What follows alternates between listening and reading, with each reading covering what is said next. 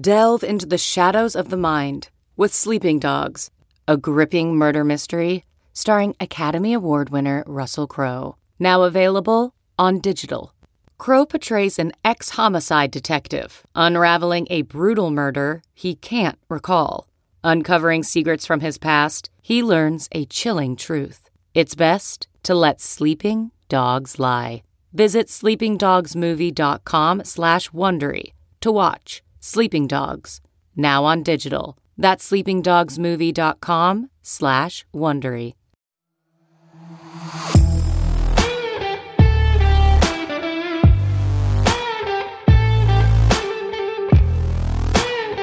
All right, you are listening to the X Appeal podcast. It's Jen and Julian, and this is episode 20. Okay, so first of all, today we have quite the guest, so we're not going to spend too much time doing our little intro. And we shouldn't, because they're the real stars. Yeah, the real stars. Yeah. But it's so random. I don't know why I feel like sharing this, but what's up with old ladies being mad? What are you talking about? Like, I don't know. I just feel like old ladies are just mad. Like, you either find some really nice old lady that's like, oh, you would be an amazing grandma, you for sure have a bunch of grandchildren, or you have the grumpy old lady in your building that just, it seems like just breathing annoys Did you have a bad experience? Yeah. You know how I have my Razor scooter here? It's like I have an electrical Razor scooter. I own my own. Actually, that's the first time I've ever seen that. Yeah, it's matte black. I've been paying attention. Nice. Okay. So it's my own little Razor scooter. It goes 18 miles an hour, and I can go around West Hollywood, do all my stuff, right? So I get it out of my house. I push it to the elevators usually. I get in the elevator, and there's this old lady with her cart who's just there. And already it seems like me joining the elevator is like annoying her. So then of course, she's wearing a mask. So I'm like, put my mask on before I get in there. So okay, very respectful. And then after that, we hit the ground floor. And then I signal that she can go. And she goes like, no, go. I'm like, okay. So then I leave out. I push my little scooter. I hold the door for her. She exits. She's now behind me. And the door to go outside of my building is about 7 foot away. Yeah. So I hop on my scooter and I just go straight to the door. And right away, I haven't even put a foot. It's like, no, can you please not ride this in the communal area? I'm just like, lady, there's nobody in front of me. You're behind me. Nobody. It's 7 foot. It's 7 foot. Well, she's probably, she's definitely retired, right? She's probably, she just doesn't want to put up with anyone's bullshit anymore. I don't want to put up with the bullshit. I'm going to ride my fucking scooter. Bullshit and scooters whipping around all over the place. That's it. But okay, she's acting like it's ripping around. She's tired. Then stay home. I don't give a fuck. Tired. Stay home. Get your own house. Don't live in a building where there's multiple. You talk to me when you're in your 80s and see if you want to put up with young people's. When I'll be in my 80s, I'll be writing that stuff. No, you won't. Okay, so no. I guarantee. I just think to me, I was just, I don't know. I didn't even answer. And when she said that, I accelerated to piss her even a bit more. I was like, oh yeah, well, there you go. I think that there's nothing more harmless than seeing somebody riding a scooter. It's almost like watching someone eat ice cream. Like, how can you be mad? Yeah. When you see that. And it's electric. I mean? It's like you're helping the environment. Yeah. Sure. She doesn't give a shit about that. Also, it's not like I get it if I'm like going towards her, but she's already behind me. Mm-hmm. There's nobody in front of me. Well, this must be her building. This is her whole. She owns this building, and this is hers. And it's not her building. She is the guardian of this building. Oh, I know someone like that in my building. Trust me. Ooh, you do not want to piss her off at all. But then you know what? When I see people like that, my mission is. I know. Trust me. Then you want to get under their skin. Yeah, absolutely. Like when I first moved in, I don't know why she doesn't have any stake over the condo, like at all. She's not even on the board of anything, and she just comes out. And she, I had the movers coming in, and she was just watching us like a hawk, just like waiting. Yeah, waiting for one of the movers to maybe like scrap the paint. To nick something I don't know where that comes from. I hate them. I don't like these people. Well, that's why God made Xanax. So Xanax? Yeah. It seems like you have some anxiety over this. Who takes Xanax? Just smoke weed. No. It's natural. Gross. Oh my God. Anyways, so that was my little. That's your totally unrelated story to who we're bringing on today. Who we're bringing on today. Mm-hmm. Small little, we did our little intro, and I think it's time we're bringing on. We're talking about. Well, I'll ask you this, Julian. How did you learn about sex? How did you find out what sex was? Oof, that's a good question. I think through just like talking to my friends in high school, most likely. So, okay, I have this very, very, very weird and vivid memory. Okay. And now that I think about it as an adult, it was weird. Okay. I had a French tutor back when I lived in France, just because I wasn't very good at like grammar in French in my own language. So she would come in and, at my house and then help me with like all my homeworks and everything. And one day the conversation stirred right away into vaginas. Okay. Don't ask me why. And she ended up taking a piece of white paper and drawing the female genitalia in front of me to show me where everything was. But mind you, I was like probably 12 or something. That's about the average age. I know. It just feels like it's your French. It's an older French tutor who's teaching that. I don't know, it just feels like, now that I think about it, it's a little bit inappropriate.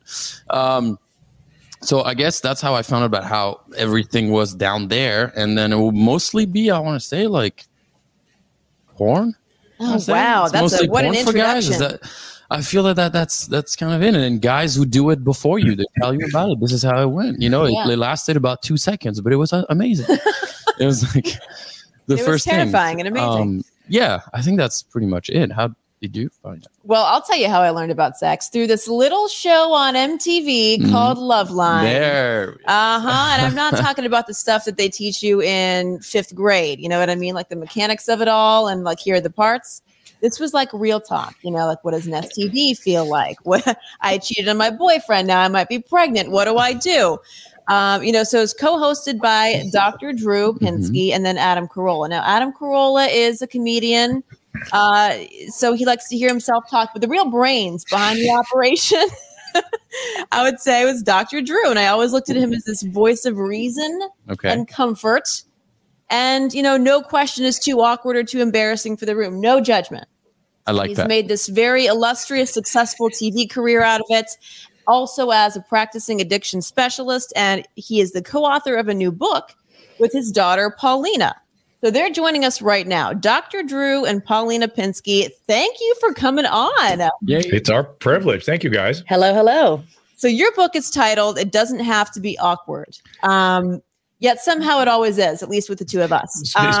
Speaking of awkward, I'm organizing a child sexual abuse file here on the French tutor, the French prof. Yeah, there. I don't think there is. Now that we realize that was abuse, the clock ticks on the duration of our window to actually file charges. So I'll get on this after the pod. I think in French we have this thing called prescription. It's just like if it's 10 years after the facts, you can't be tried, right? Aux États-Unis, c'est 5 ans après on réalise que quelque chose a fait tomber, lui a tombé.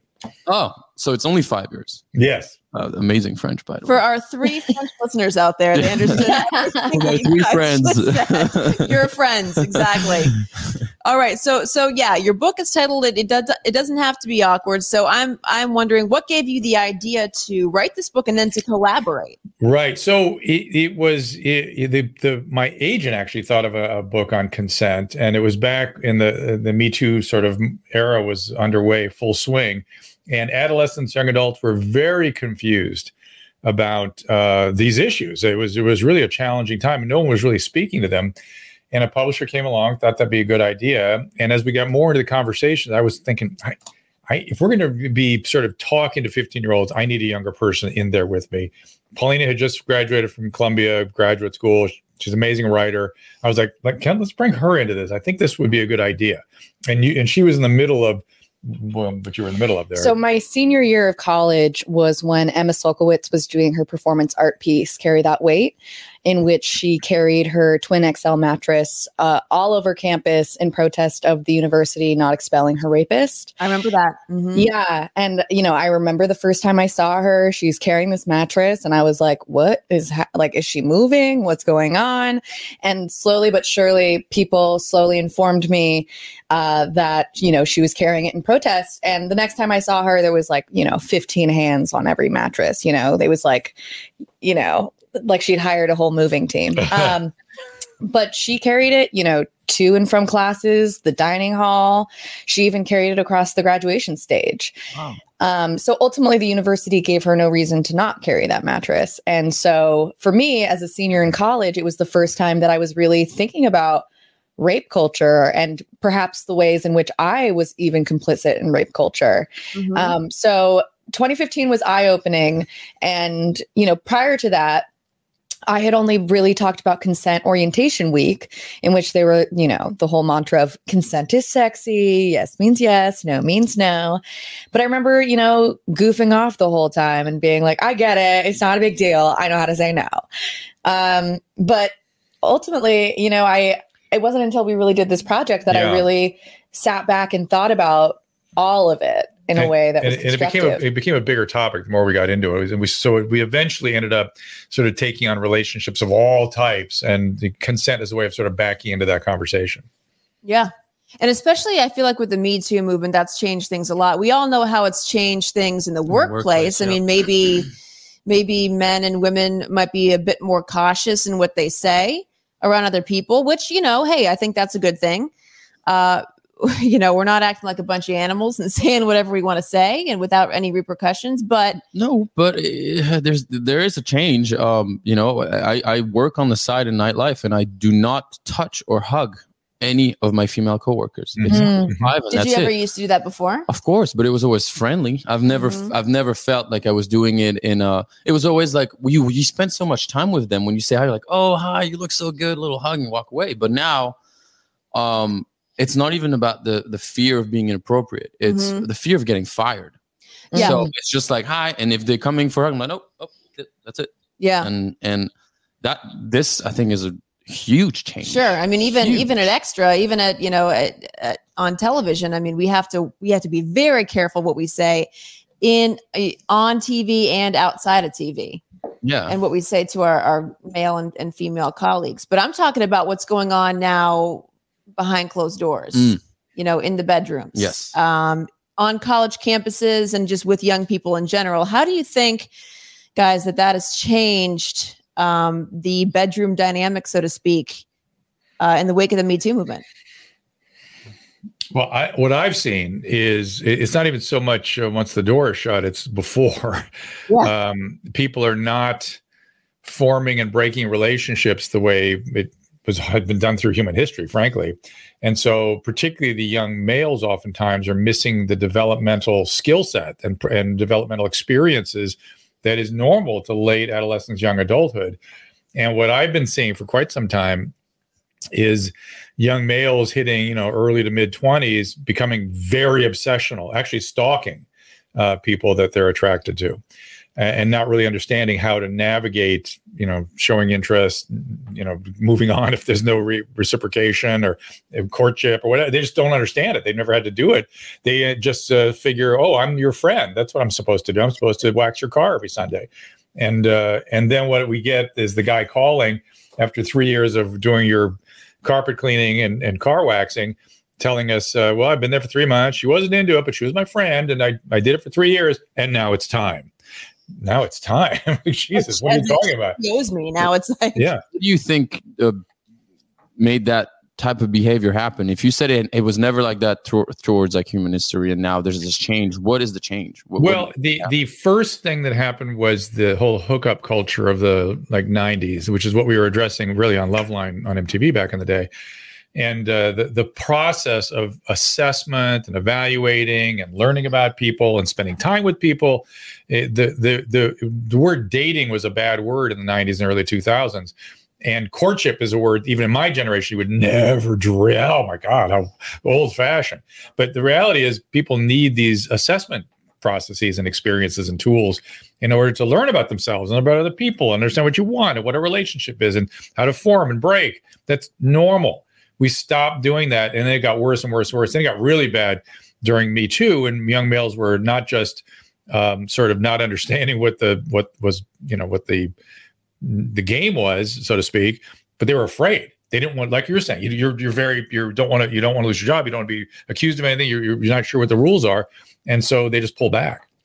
I keep thinking of this one student I had. I was teaching at a college in New York, and while we were writing this book, I was asking them questions because I had access to the demographic that we were trying to write for. And one of them raised their hand and was like, well, catch a body, move on. By the time it's done, it's already halfway over. And I think that mentality of sexual encounter preceding any sort of interpersonal encounter is problematic in that it, as you're saying, it just doesn't, you don't get the practice of learning how to relate to other people. It's really bad. It's really a problem. And what the other thing that's changed is that during the whole 90s, and that behavior was pervasive. Now it's a narrow population that's doing that and doing it a lot. Mm-hmm. So. Yeah, I mean, I feel like apps have kind of changed the game too. I mean, because now it's almost just like you're visually bombarded with, you know, and you make decisions so quickly. Like, no, that guy has a receding hairline, he's out. Like that guy's, you know, got he's holding a fish, he's out. Yeah. Mm-hmm. You know, and vice versa. I'm sure a lot of men, you know, pick women accordingly. And I think that it gives us very little time to get to know the other person on a level that could be long lasting, and there could be a real connection. Well, that's the sort of adult version of this, right? Which is that relationships become highly disposable. People become disposable. Relationships are very superficial and cursory. But that early has a developmental impact. In adulthood, it's just not a good thing. But in adolescence, it affects development. That's the problem.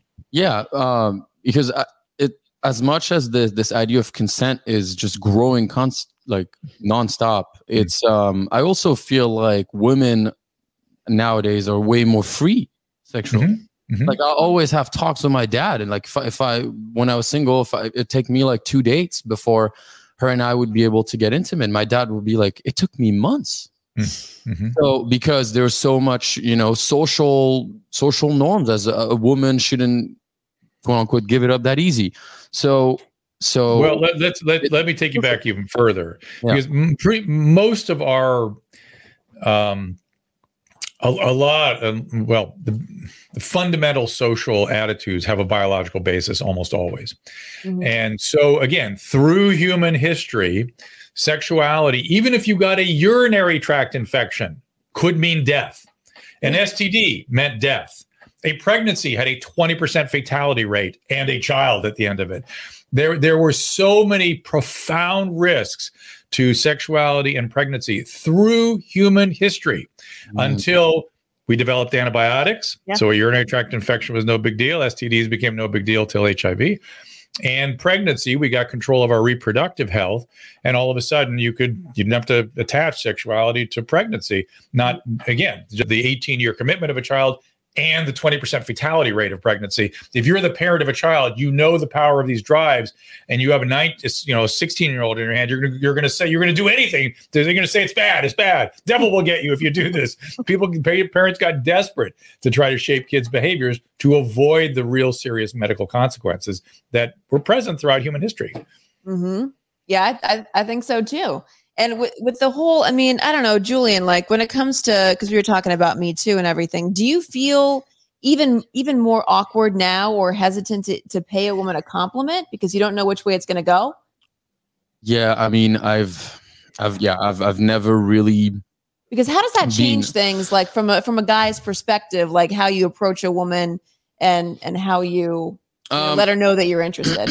Well, I mean, one thing too is I've always been known to not give a lot of compliments, unfortunately. So that's something that in my relationships I'm working on. I think you're not alone, Julian. I think men.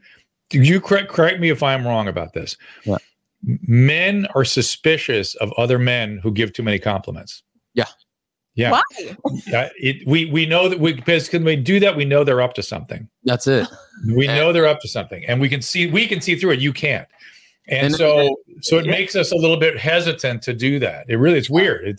I know that happens. If you're in a committed relationship, I've got that for multiple my girlfriend now. I'm making efforts, but it's always like, and now when I do give a compliment, it's weird because I never give them. So it's just like, oh, something's wrong. What is it? No, your hair looks good. Oh, okay. What's wrong with my makeup? I'm trying to give it to you. And then we're not good at it because we don't develop the skill. We really should. We really should pay attention.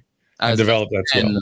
yeah, as men, we're not trained at all to receive or give compliment whatsoever. Yeah, we should be better at that. But in terms of like approaching people, I'm definitely even more cautious of what to say. And it feels like, as much as I would like to think I've never had a creepy behavior ever, or never made anyone feel uncomfortable, now I'm overly conscious about it. So it's very like I pick and choose, and it's like, do I have a relationship of trust with this person? Do they actually know who I am? Yeah, okay, then I can say something. If I'm going to give a compliment to a random person, it's always like, I like, oh, you have nice shoes. I like your shoes. This is a cool jacket. That's about it. Mm-hmm. And then they might wonder if you're playing for their team, because if you're complimenting their shoes, I don't know. Français, yeah. I always have the French card to kind of get me out of some type of trouble. Well, I think what you were saying about trust is instrumental, right? Like, the central tenet of our book is TCB, which is trust, compassion, and boundaries. And, our idea being that if you trust yourself, have compassion for yourself, and understand your own boundaries, then you'll be able to trust someone else, offer them compassion, and respect their boundaries.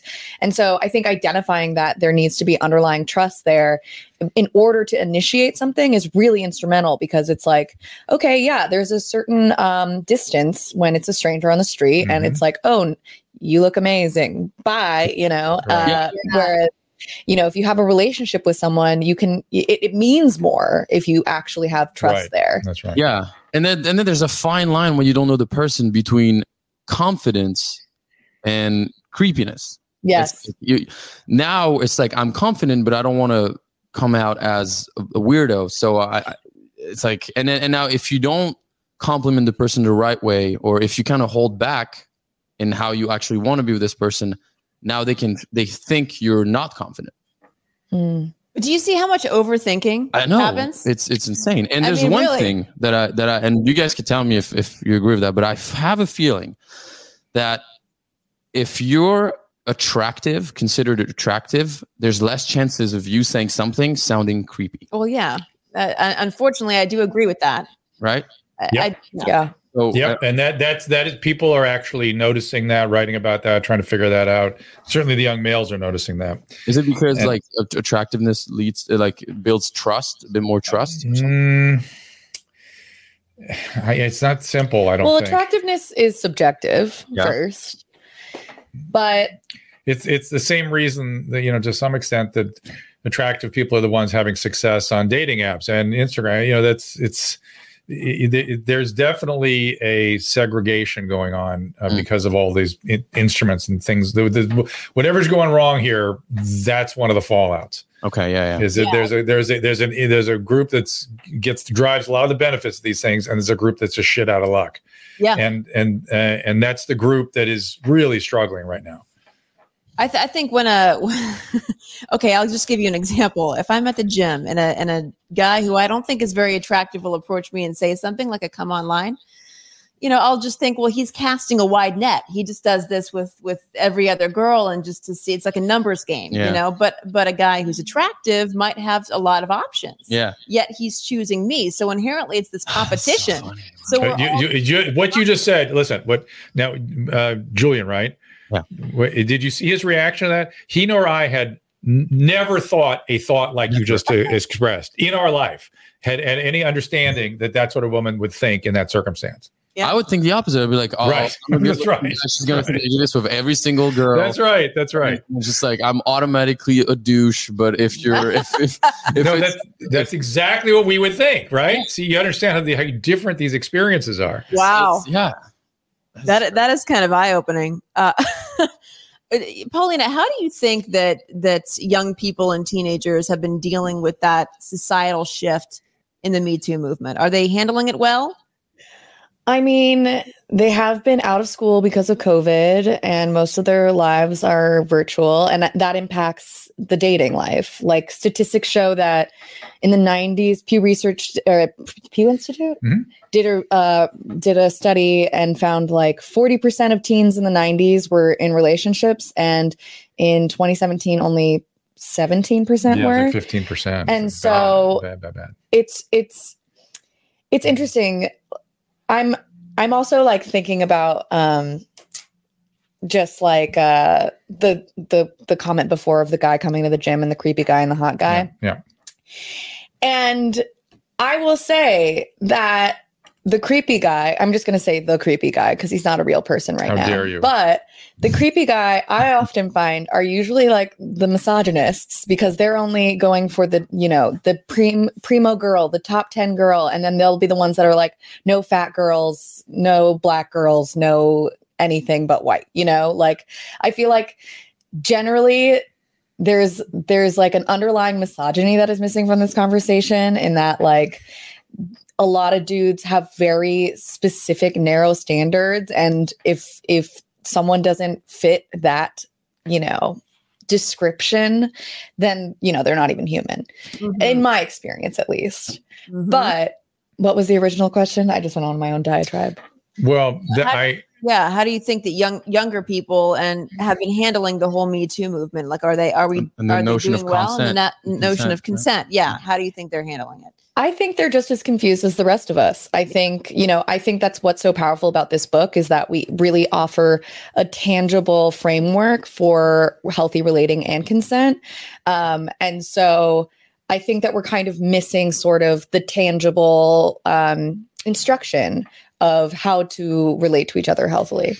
And Julian, let's us try to represent the so-called creepy guys, whatever we're really talking about there. I don't know what that is, but in that group, what do you think, Julian? What do you think that those men are actually experiencing when they come up to somebody? What's going on in their head? What are the creepy guys? Yeah, what are they thinking? So let's say they're not even creepy, like the average guys, low average guys that are.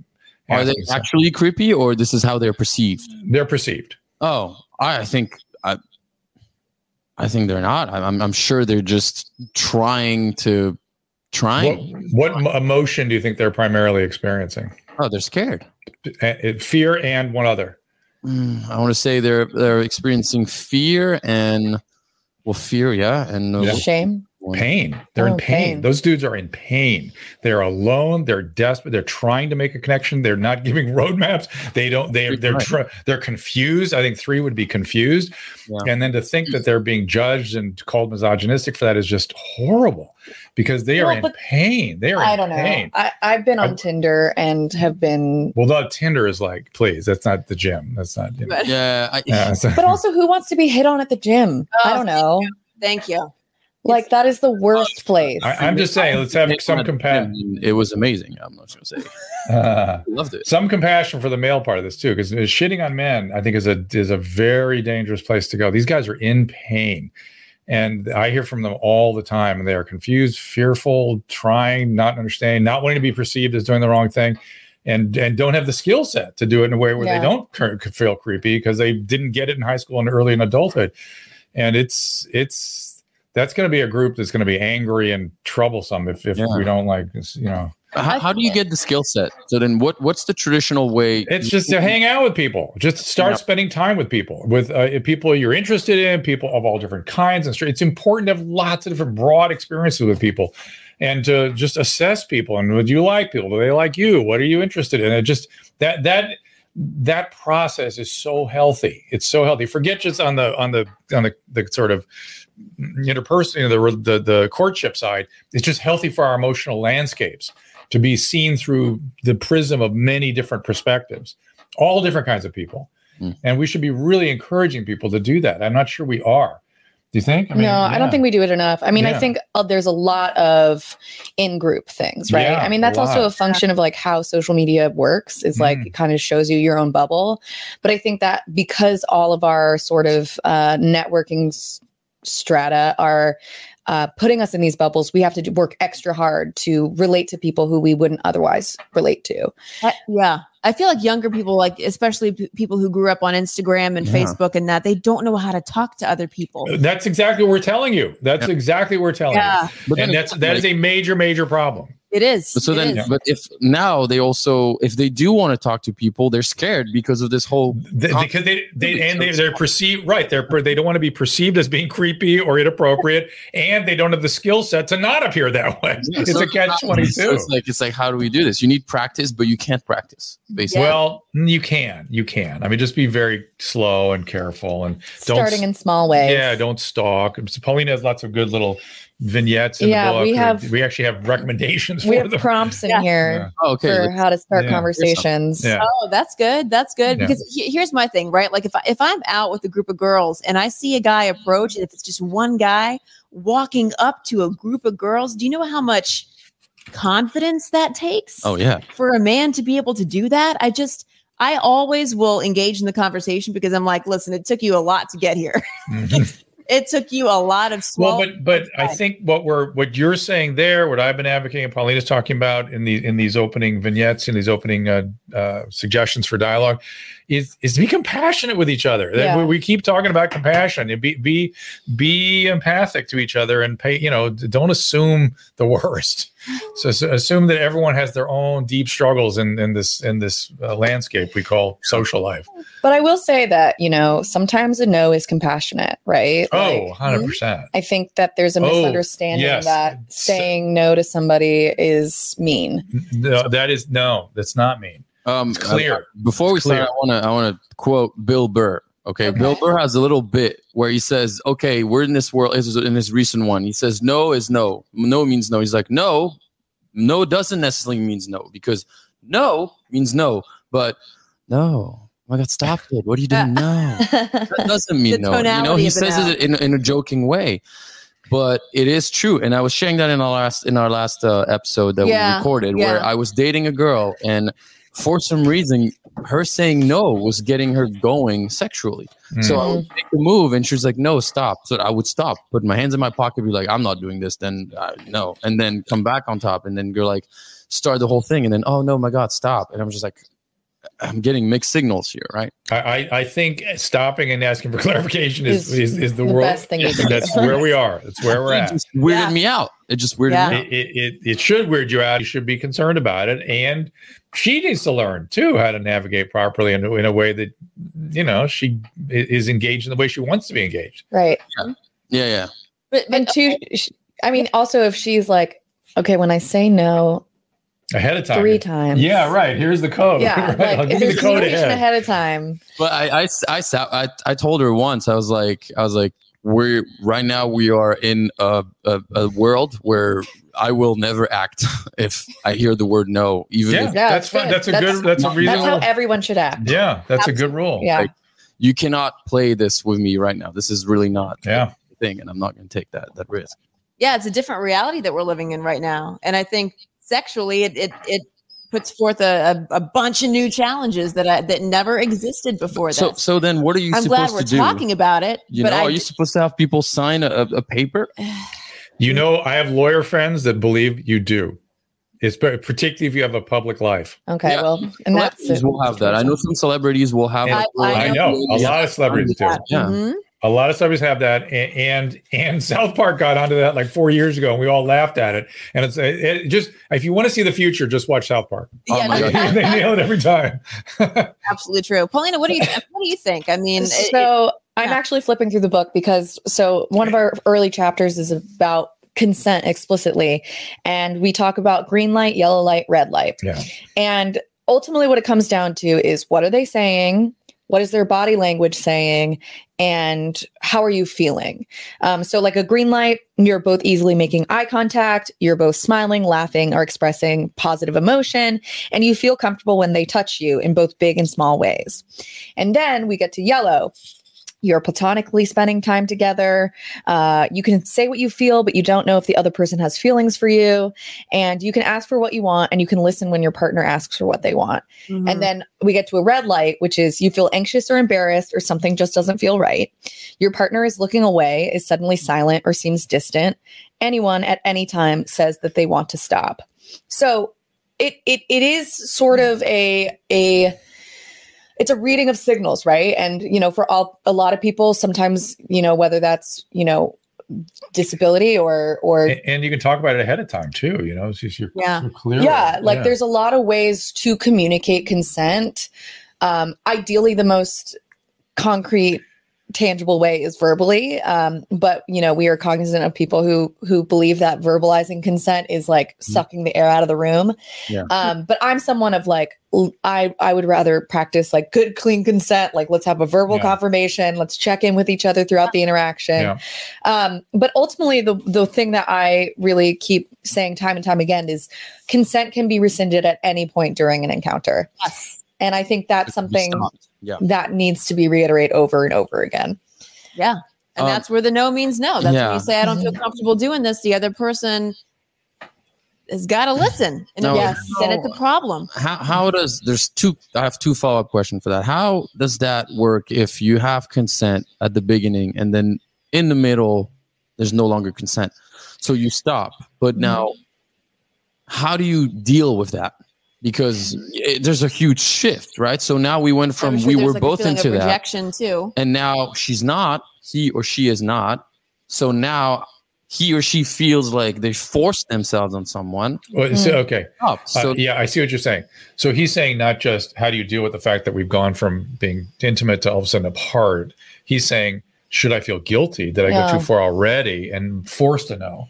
And I got to say don't ask too much of yourself. You know what I mean? It's okay to go along when the light's green, and just be cognizant and vigilant if it goes yellow or red. That you act accordingly. And I think you can ask, right? You can say, "I'm so sorry. Did I make you feel like you had to do that? Like, I want you to be into this." Take responsibility immediately. Like, sorry, this is not my intent. Right. Be sure, let's be clear about this. Like when in doubt, I like to say, when in doubt, shout it out.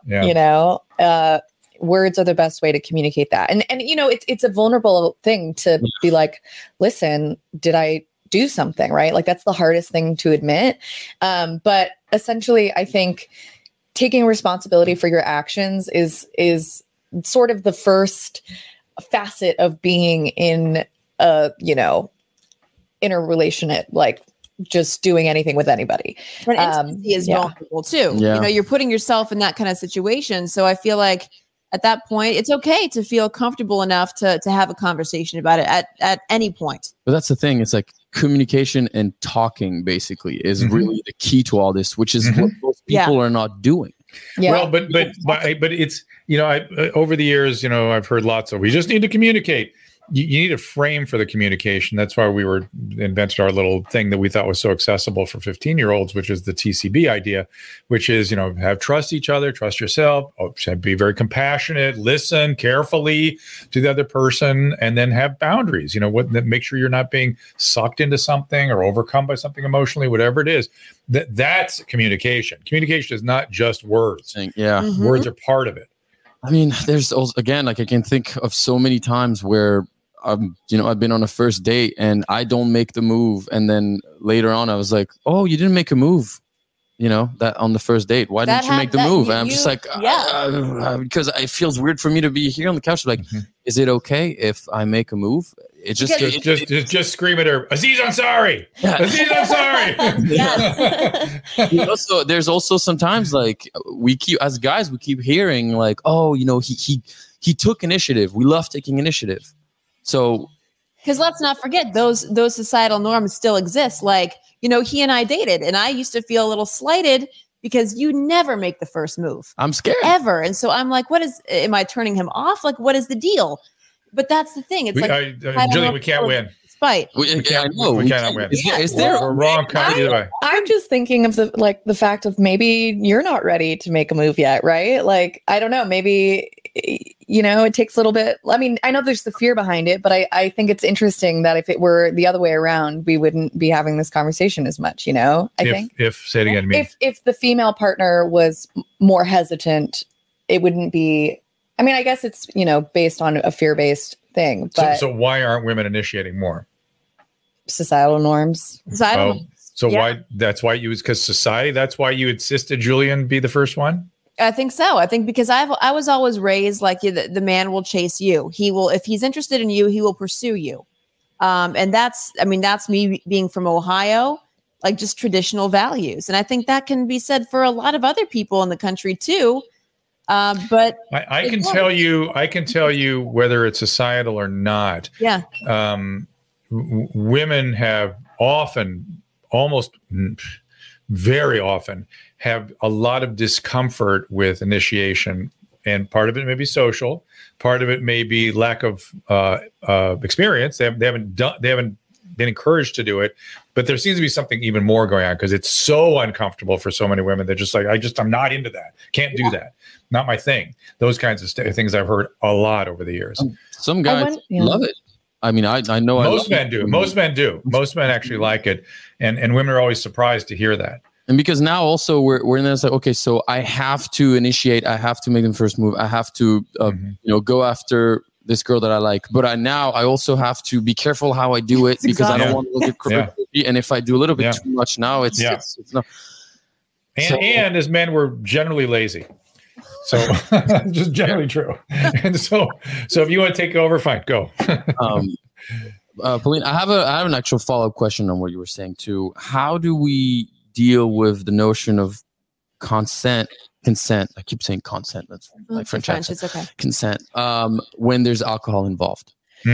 So in the book, we take the stance of if you're intoxicated, you cannot consent. And that's the law in most states. That is the law. Right. Yeah. So even if both people are intoxicated, and absolutely, both end up hooking up, and there is no such thing as forceful sex, the next day this could be considered as you have to be of a state to be able to render consent, which means a certain age and a certain condition of your brain. That being said, I really wanted to make it clear that, not everyone is going to practice that kind of clean consent, and that alcohol may come into the picture. Right. And so in the book, we have sort of steps for how to, stay in control when you're using substances. And it's more like a harm reduction standpoint. We say, know who's on your team, make sure you're with people that you trust, tune into reality. Don't just, get drunk and, be like, I'm in an alley and this is fine. Right. And ultimately don't be afraid to get help if something goes wrong. You also advocated a wingman kind of thing. Yeah. Well, we say set your intention before you go out and stay in touch with your own body. Check in with yourself at least every 30 minutes. That's part of know who's on your team. Especially, for kids who are experimenting for the first time, giving them guidelines so that they're just not going into this blindly and someone's blue on the floor of alcohol poisoning. How do you balance that, right? With you go out, you meet someone, you both have some time to drink. It seems like you guys are fine. Yes, you're obviously drunk, but you're not like. I think an easy sort of self-test is, could I drive a vehiel? Okay, so then okay, so it's really in France it's a different thing, and then California, trust me. In California, it's a glass and a half of wine. Yeah. So because so during my time in nightlife, we heard about this one guy who was a promoter who hooked up with a girl. They were both sober, and then they were both drunk, and then the next morning, his version was she just regretted doing it. So she ended up saying that, this was rape. And then her version was like, I wasn't really into it. I didn't really know what was happening and blah, blah. So now. Where do you go from there? Where do you go from there? Like at this point, it's like, do we install cameras in our bedroom to make sure? You can't do that. But then you're not allowed because you're not allowed to film someone. But like, how do you protect yourself as both either a man one-on-one or a woman? Because you have to protect yourself. Yeah. You really be careful when you're using substances. That we point that out over and over again. It just is the reality. Because exactly what you're describing can happen very easily. Yeah. You're on drugs. You're on alcohol. Your judgment isn't normal. Your perceptions aren't normal. It's just, maybe you don't agree that, driving a vehicle, that's too stringent a standard. Well, how about twice driving a vehicle? Whatever it is, it's not 3 times driving a vehicle because now you're in trouble. But you need to kind of set some rules for yourself. Yeah, I think, going into something with an intention, like if you started the night and you're just like, tonight's just about the girls, like I'm not going to meet anybody. And if you meet somebody, like sticking to that intention, right? And being like, no, I had an intention for tonight. Like that's what it is. Unless your intention is like, I'm going to go out and get laid. Right. But what I keep thinking about is like the idea of knowing who's on your team, right? Like having people around you who you can check in with and be like, am I too drunk to consent? Like, what is happening? Am I normal kind of? Yeah. And tuning into the physical reality of what your body is going through. I think, driving a car is a good test, but I also think like, are you slurring your words? Are you laughing at things that you don't think are funny? You're seeing though how arbitrary these things are and how easy it is to get in real trouble. Yeah, and it's hard for us to check in with ourselves when when you're intoxicated, you lose you get anosognosia immediately. You lose. It's called denial. It's another version of that. You don't perceive your level of intoxication because you're intoxicated. Right. So you can't see outside of what's going on in that. And other people aren't trained. I mean, it's hard for me as a trained professional to know. There's no magic test I could do that would know immediately this person's okay to give consent. It would be hard. So I just say to keep it simple. Keep it simple, everybody. Just stay sober. Yeah, don't stay sober, but a couple glasses of wine, you're good. 3 tequilas, maybe not. Yeah. And make sure you have like a wing person, like a friend, somebody who you can count on, who's with you. Because when you really in those moments, or even because we talked to who was it? Dr. Peterson. Yeah. I think she was talking about this about the bartender and having. Oh no, that was our matchmaker. Right, right. Because she had mentioned something about if you really want to go out and you're looking for love and that's your purpose for the evening, sometimes it'd be okay for a woman to go out by herself. I kind of disagreed with that. Oh, I disagree with that. I don't think that's very smart. I think it's, you're sitting in a bar by yourself. You're asking for men to come up to you and try to take you home. And she mentioned, making friends with the bartender and almost having him be your guardian, your person. Yeah, your guardian. Can always rely on that though. That was strictly like in terms of matchmaking, how to get a man to come and talk to you and all that stuff. That was wow. All right. Well, getting a man, maybe having somebody there not immediately next to you or whatever. I don't know. This is all dangerous stuff, guys. Yeah, it is. It's dangerous. Well, okay, but I kind of want to shift gears a little bit and talk about what the pandemic and how that's impacted, because we've been locked up for like the last 17 months now. Things are finally starting to get back to normal. Where the bars are open and we're all hanging out again and going to concerts and things like that. So, but I kind of still feel a sense of PTSD, a little bit, anxiety being out in public and being around crowds. I can't. I do too. Yeah. Definitely. You still have that feeling like, well, where have you been? And do you have your shots? You know what I mean? Yeah. So how has that worked itself out? Do you have your shots? Do you have your distemper shots? Where's your rabies collar? Right. Yeah. I'm not quite sure what you're asking. It's an anxiety we all feel, even just the anxiety about where's my mask and do I have my passport with me? And and what we've all just been through. I mean, this is, of course, we have some PTSD, and at the same time, this desire to be together is really intense and healthy. I'm Julie, I wondered, have you been back to France lately? I was I hadn't been back in like 2 years, and then I went back in August finally. Okay, so I was there a couple weeks ago too, and it was very, very different than here. I don't know if you could perceive it the way I did. Did you see that? I mean, everybody was out. Everybody was out and into it. It was on. They were going to be, and outdoors too. They wanted to be together, and man, they were together. Except les jeunes, the young people, 18 to 28, were in the streets demonstrating every Saturday night. Did you see any of those demonstrations?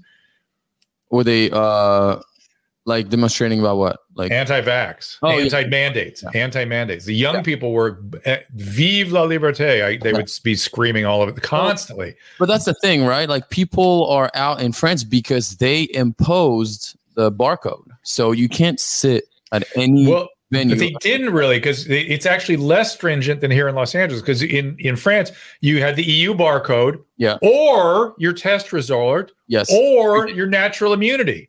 And it was way more compassionate than here. They go, we're sorry, you got to show this or go get a test. It's right there. The tests were everywhere. Yeah. I thought it was way, way better than here. Yeah, but because of that, you have a proof that everybody who's outside is negative or has their shot. Yeah. So it makes it easier for everyone to just to kind of be all together, because you have basically the way it works is they give you a barcode that if you have a shot, if you have your vaccine, they issue you a barcode, and then when you sit at a restaurant, indoors, outdoors, whatever. That's you guys. Where are you guys? LA. Yeah, isn't that that's the mandate here now? Not only is it going to be in bars, restaurants, department stores, any indoors, you're going to have to show your code. Show your code, yeah. People are going to lose their minds. I know. It's funny because the anti-vax that are manifesting outside on Sundays. To me, it's always been as a French person, I look at what happens in France, and I'm just like, people kind of fall in line in France for some reason, and it goes so against, especially when we think about Bastille and how the whole. Well, that's it. Listen, my French is better than I just showed you, because I was really preparing to go over there, and I got my French up pretty good. So I talked to a lot of young people, and they were hearing echoes of 1790 for sure, and they were like, overreach of government must stop. This is it. It's over. Yeah. Not that they didn't want the vaccine even. They were like, well, I might take the vaccine, but I don't like the government telling me to put something in my body. Yeah. Vive la liberté. Liberté, fraternité. You know the sayings.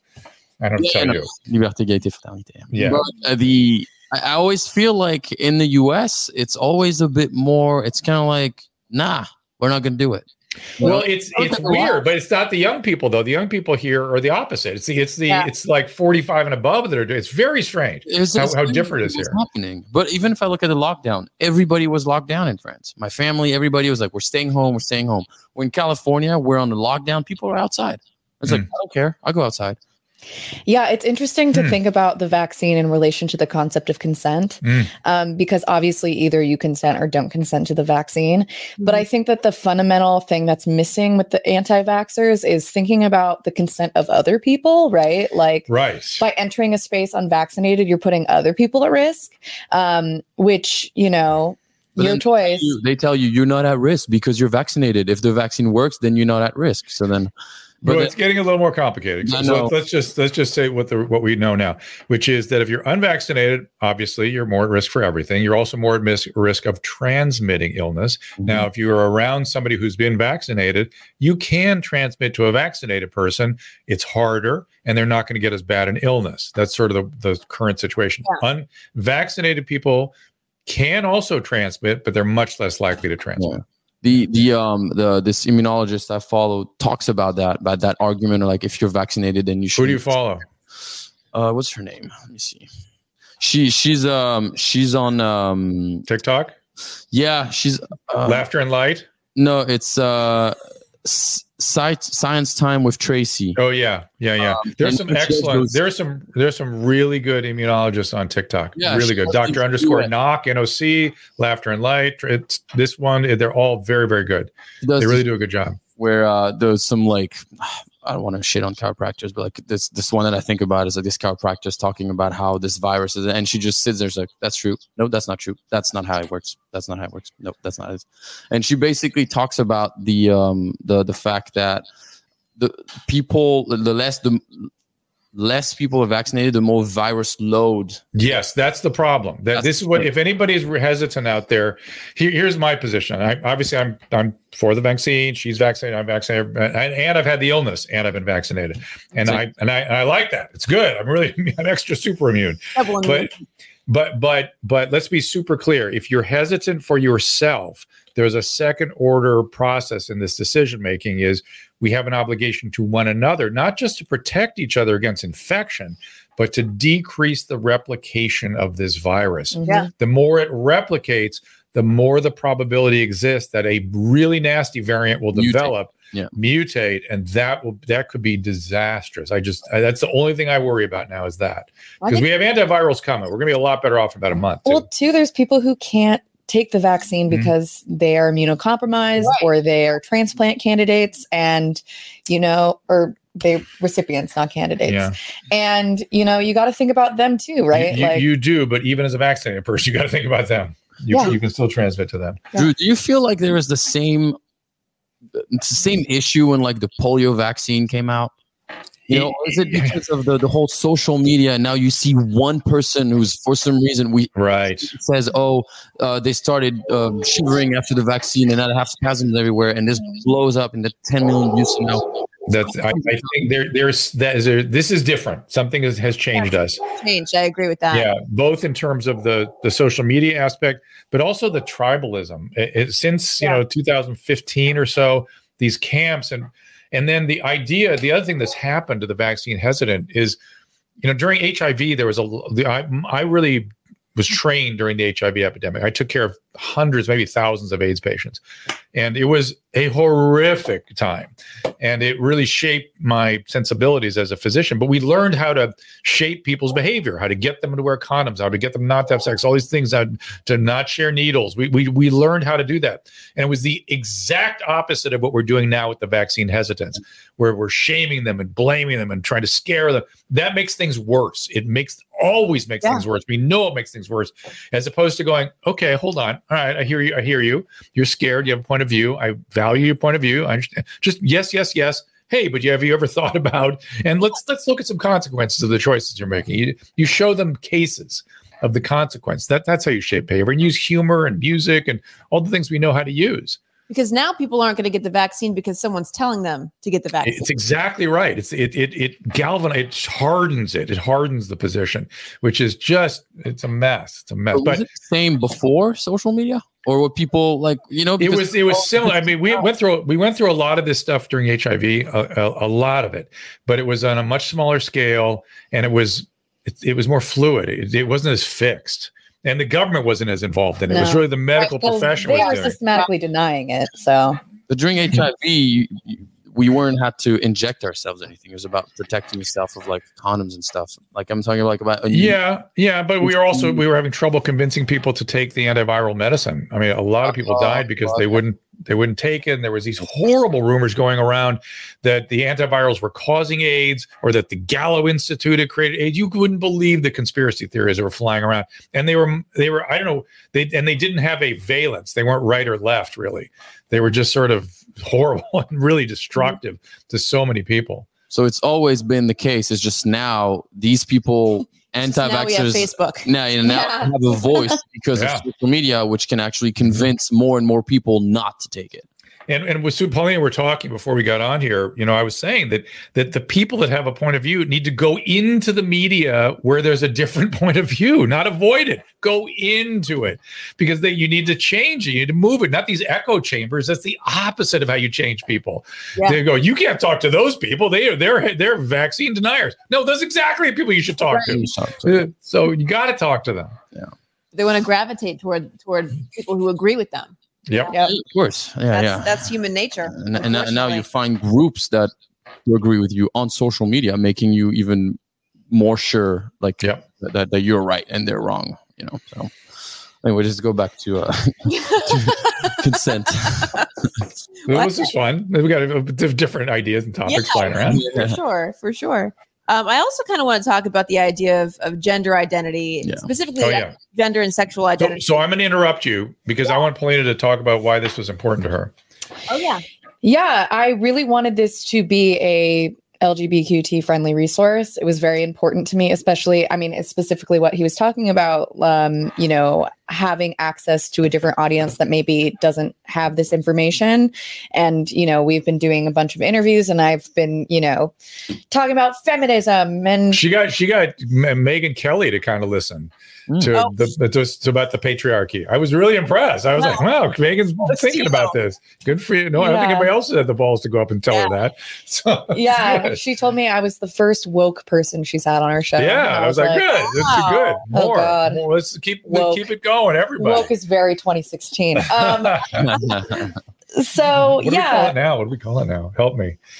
Speaking of fearful. Leftist. No, it's too harsh. I know. I don't know. I don't think that there's another iteration of it. I think woke will do. Only people who are not woke use the word woke. Oh, interesting. No. So it's pejorative now. It is sort of pejorative. Okay. So I'm not woke. No, just kidding. I'm woke enough. So the first 6 chapters really focus on identity. And so, we really felt that it was important to dive into gender and sexuality. Biological sex doesn't necessarily determine your gender, and your gender doesn't necessarily determine your sexuality, right? Mm-hmm. So when you're born, you have, an XXXY chromosome normally, and your gender is decided in that moment, right? Boy or girl. And ultimately, gender is something that you become increasingly aware of. So it's something that can be kind of evolving as you grow. And so we wanted to give, or me specifically wanted to give, sort of a rudimentary introduction to sort of the gender spectrum. And so we have a bunch of definitions in here. We have the gender of adjectives quiz, where we have kids list the adjectives that they would describe themselves as, and then decide, are these gendered adjectives? Are they neutral adjectives? What is sort of determining your gender? Is it your idea of what these certain adjectives are, or is it based on what your experience is? And so we have, a pronouns and identity table in here. And yeah, I think ultimately the big thing is, sex doesn't determine gender, and gender doesn't determine sexuality. And, we can look at each of these things independently, and sometimes there is a correlation and sometimes not. So that's my spiel. When do you have that conversation with your kids? About what she just said? I mean, gender. About gender? Yeah. I think any of these things, none of these things are a conversation or the conversation. They're all ongoing conversations. And you have, your job as parent is to keep it on the level of the child. So it's really, do you have any questions? You ever thought about these things? I wonder what you're thinking. Mm-hmm. Have I answered your questions? Do you have any more questions? I hope you'll come to me with more questions. Those are more important than even the content of what you say. Open. And I think too, like, children are going to be expressing their gender whether or not they're cognizant of it, right? Like whether that's, a little girl in her toy Barbie, or a little boy and a princess crown. Like he or she or they are going to determine what they're attracted to, whether or not you talk to them about it. Mm-hmm. Mm-hmm. I agree with that. So we often hear people getting maybe mad if you get the pronouns wrong. Yeah. Yes. So there you go. How to get the pronouns right? We get into that. Yeah. So how, because if you are a person and you've never met this person, and she looks like what is a biological woman, and then you say, "Hi, ma'am," and then they get mad at you because I'm not a man. How could you assume that? So hang on. I'm going to also say that I had this conversation when I was in France, and the French really are confused about this because everything is gendered in France, right? Everything already has a language itself. Everything is gender, I was told that sorry, we're not going with you on this one. We're just not doing it. We can't get it. We're not doing it. So I'm imagining for you, it's extra challenging. It is. It is. So in the sense of, I respect it. I don't understand it. I get it. A for effort. A for trying. So let's see if Paulina can help. Ultimately, what I would say, making a practice of just asking for people's pronouns when you meet them, like, "Hi, what's your name? What's your pronouns?" Or even when you introduce yourself, like I say, like, "I'm Paulina. I use she, they pronouns." Like, what is your name and what pronouns do you use?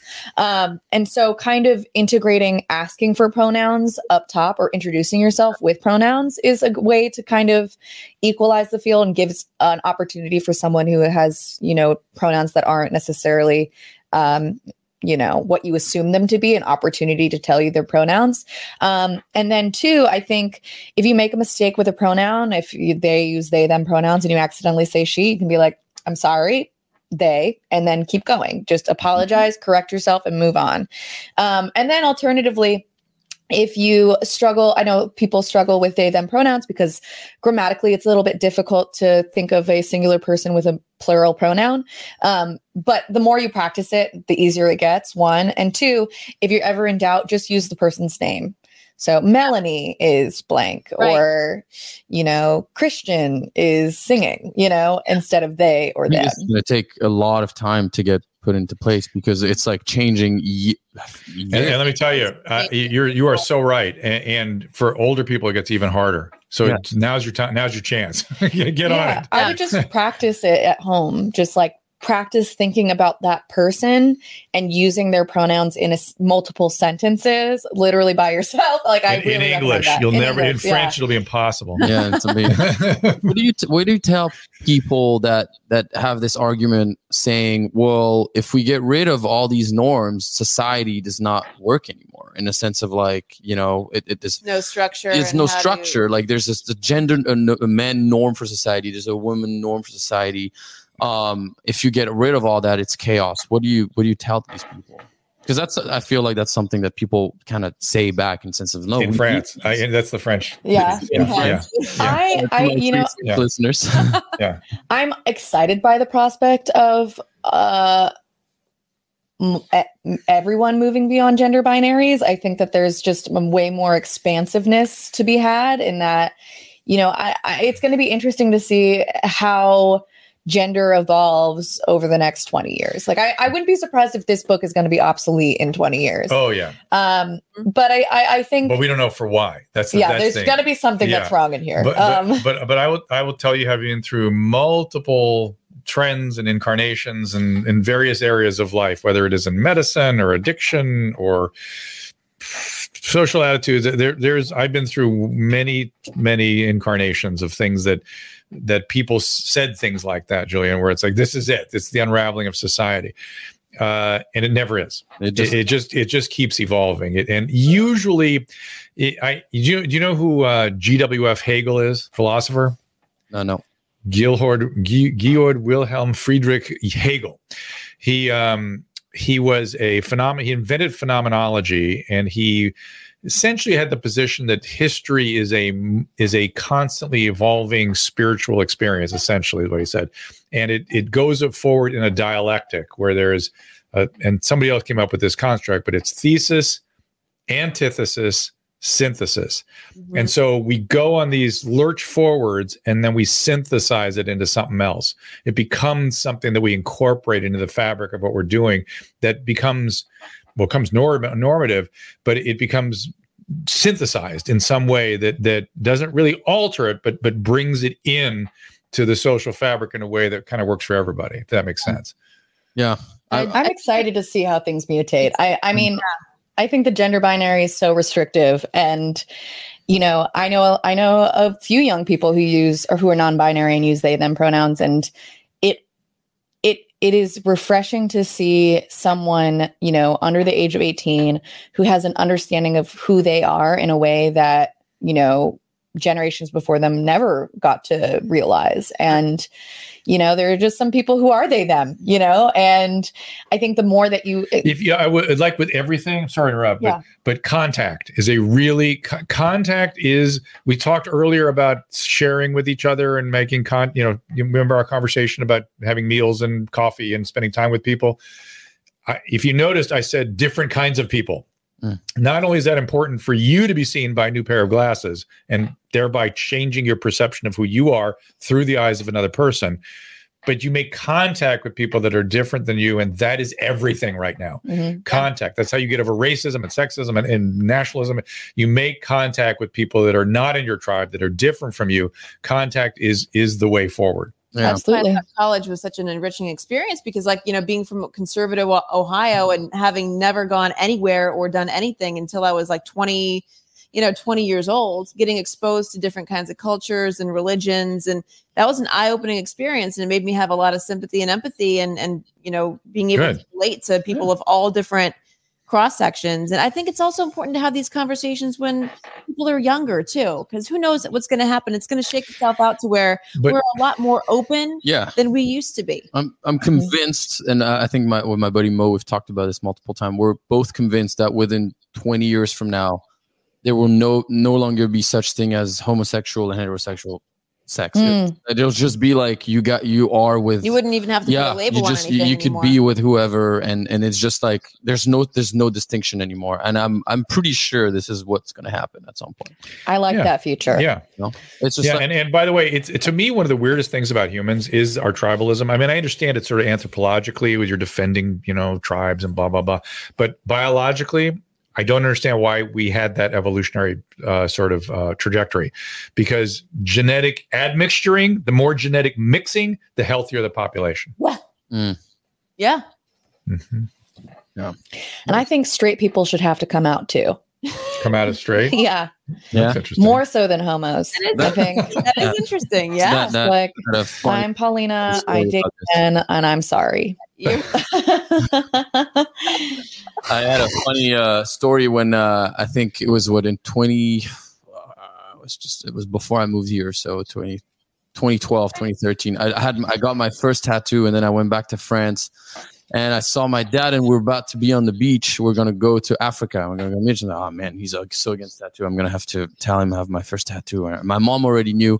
So I sat him down, and I was like, Dad, I got to talk to you about something. And he's like, okay. And I see his face slowly change. I was like, Mom already knows about it. They're not together. Mom already knows about it because she's more understanding. Nice frame. He's not an asshole like you. So and I was like, but I figured I want you to know before you find out. And at this point, his face is completely like, he thinks I'm about to say something crazy. And I was like, I just want to let you know, I got a tattoo. And he was like, oh my God. And again, him being raised by Persian parents, right? The idea of his son being gay would have been like something traumatic. Yeah. So he was like, oh my God, I thought you were going to tell me that you were gay. Yeah. Corolla used to always say that's how you handle some news to your parents. You go, I have to tell you, I have AIDS. I'm just kidding. I have a tattoo. but what surprised me is I said, well, I mean, you've seen me with girls. You know I'm into girls. He's like, yeah, but your generation, one day you're with a girl, one day you're with a man. We don't know. And just so I understand the stakes for you, is Persian Jewish? Yeah. That's what I figured. Yeah. So my dad was raised French. Like he was born and raised in his parents. I get it. That's why the tattoo is such a big deal. Yeah. Yeah. Oh, yeah, that's true. Yeah. You're not allowed to mark your body. No, but like he's not like that. But I just find it's just funny how I really saw the disconnect between his generation and how like he doesn't understand how a guy can technically be bi or you can go in both. There's a great 90 Day Fiance narrative right now, which you have to report on this on Extra, don't you? Which is a gay couple, and he's Mexican, and the Mexican father's having a really tough time with it, and there's an age difference, all kind, and the older gay gentleman has triplet children from a marriage. It's crazy complicated. They're lovely. They're like beyond lovely couple, and so. But I will say what you say. Contact is very important because. He at first, when the first time he came to LA was during the gay pride. So he saw all of this. And again, he grew up, he told me, he's like, I grew up like you would get beat up if you were homosexual. So it was really something extraordinary for him. Yeah, it's like for him to see it. He was like, I can't believe these guys are walking around like this. But then we have a family friend who is gay, who's always with us. And as the more and more and more and more time spent together, now he's like super.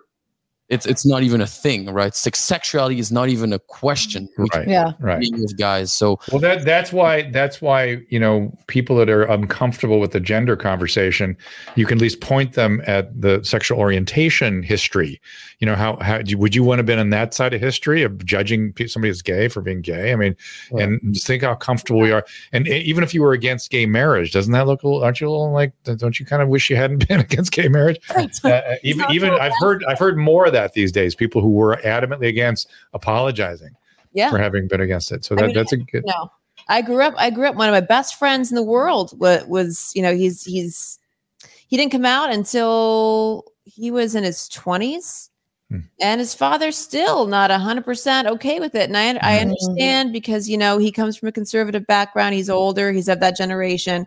But I mean, what's the benefit? I mean, would you rather have your kid live in misery and not be able to be who they are? I can't imagine. And not have healthy relationships. More contact, more exposure, more understanding. But it's still nice to see that people change. People can change. Like they can. And eventually they realize, oh my God, this is. Therein is this Hegelian sort of philosophy, and it makes me hopeful for the future, whatever conflicts we're in now, that we're going to figure this out. A million things I'm worried about, but I just am optimistic because I've seen things get better. Well, I think exposure too can be also the media that you consume, right? Like if you don't have proximity to queer people in your real life, find media that will tell you about it. That's why I brought up the 90 Day Fiance thing. 90 Day Fiance, the L Word. There's so much queer media. Books, or the transparent. Transparent. you know.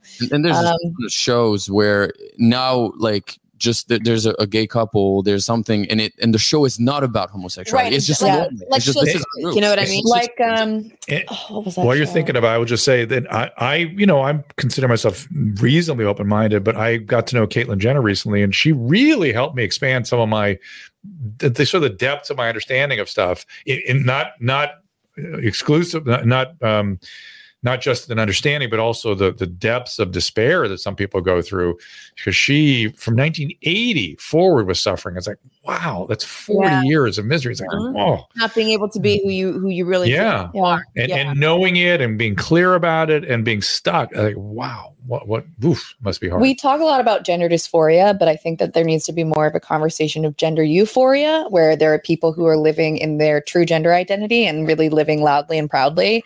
And so I think a great place to start would be to look up the hashtag gender euphoria and just go through and see all the people who are living happily in their correct gender identity. That's one way to look.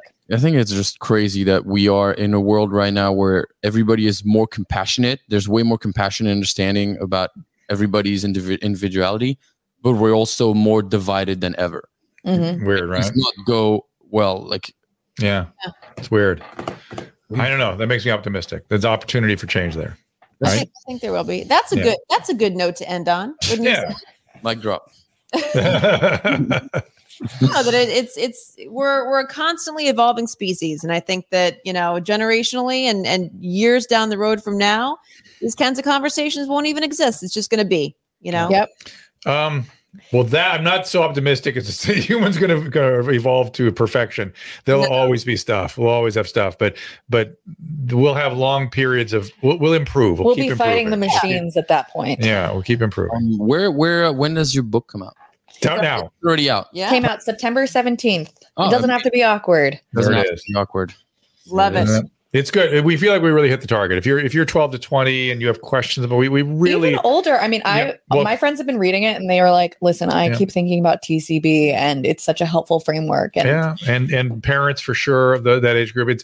We try to be inclusive into all kinds of relationships with teachers and bullies and aunts and uncles and we just everything and how to manage it. And we were trying to stay away from sort of the clinical stuff. It's not a plumbing, it's not a sexual education book per se. That's right. In many places, we give those resources. We have lots of great places you go for that. Yes. That's been done. We wanted to help people navigate relationships in a healthy way. Well, I think it's needed now more than ever. Thank you, guys. Thank you so much for your time. Pleasure to meet you. Thank you for having us. All right. Well, this was probably one of our longest podcasts, but it was. But I think it was a good one because it was amazing. I don't think there's any topic that we left off the table. No, and he was so awesome. Yeah, I mean, I already knew great. this. So you grew up in France. So you didn't watch the whole Love Line thing or anything like that. I know, and I didn't want to be like disrespectful. Like, I'm sorry, I've never watched your show, so I didn't mention anything. But it was. He also hosted Celebrity Rehab. Really? Did you just not watch MTV at all? The only MTV was that I watched was The Hills because I was in love with Lauren Conrad at the time. Yeah, at the time. It was that The Hills I was watching and Laguna Beach. Oh, got it. And the music videos. And Jackass. Real highbrow stuff. Jackass. Oh, okay. We had Jackass. Yeah. It was translated in French. Oh, you did? French, yeah. Jackass was international? Oh, yeah. Jackass was huge. So that's all I watched. But I've never watched Love Line and all that stuff. But it kind of makes me want to watch it. You should go back and watch some of his episodes. So I wonder if it's super outdated. No, it's some of the same questions that come up. Yeah, but the answers are probably different. Maybe. I'm sure they are. Right. I mean, you can watch full episodes on YouTube. Yeah. They exist. Yeah, no, it was great also to see because he's a little bit older than us, and it's just nice to see that he's just like he's so on board with everything. Yeah, but he's just as what would you say? A trusted source as he's always been. Like I said, you don't feel uncomfortable saying anything around him or asking him anything. Mm-hmm. And I think that's how he got to be that was his magnetism in the first place. And the fact that he's able to talk about this stuff with his daughter. It's cool. How cool is that? Yeah, it's really cool. It was awesome. If we're not doing any questions with the audience, but if you have any, just please keep them keep sending them our way. Next week, we'll probably have a little questions and just segment at the end. So we'll answer some of them. Yeah. And you guys have a great week. Bye.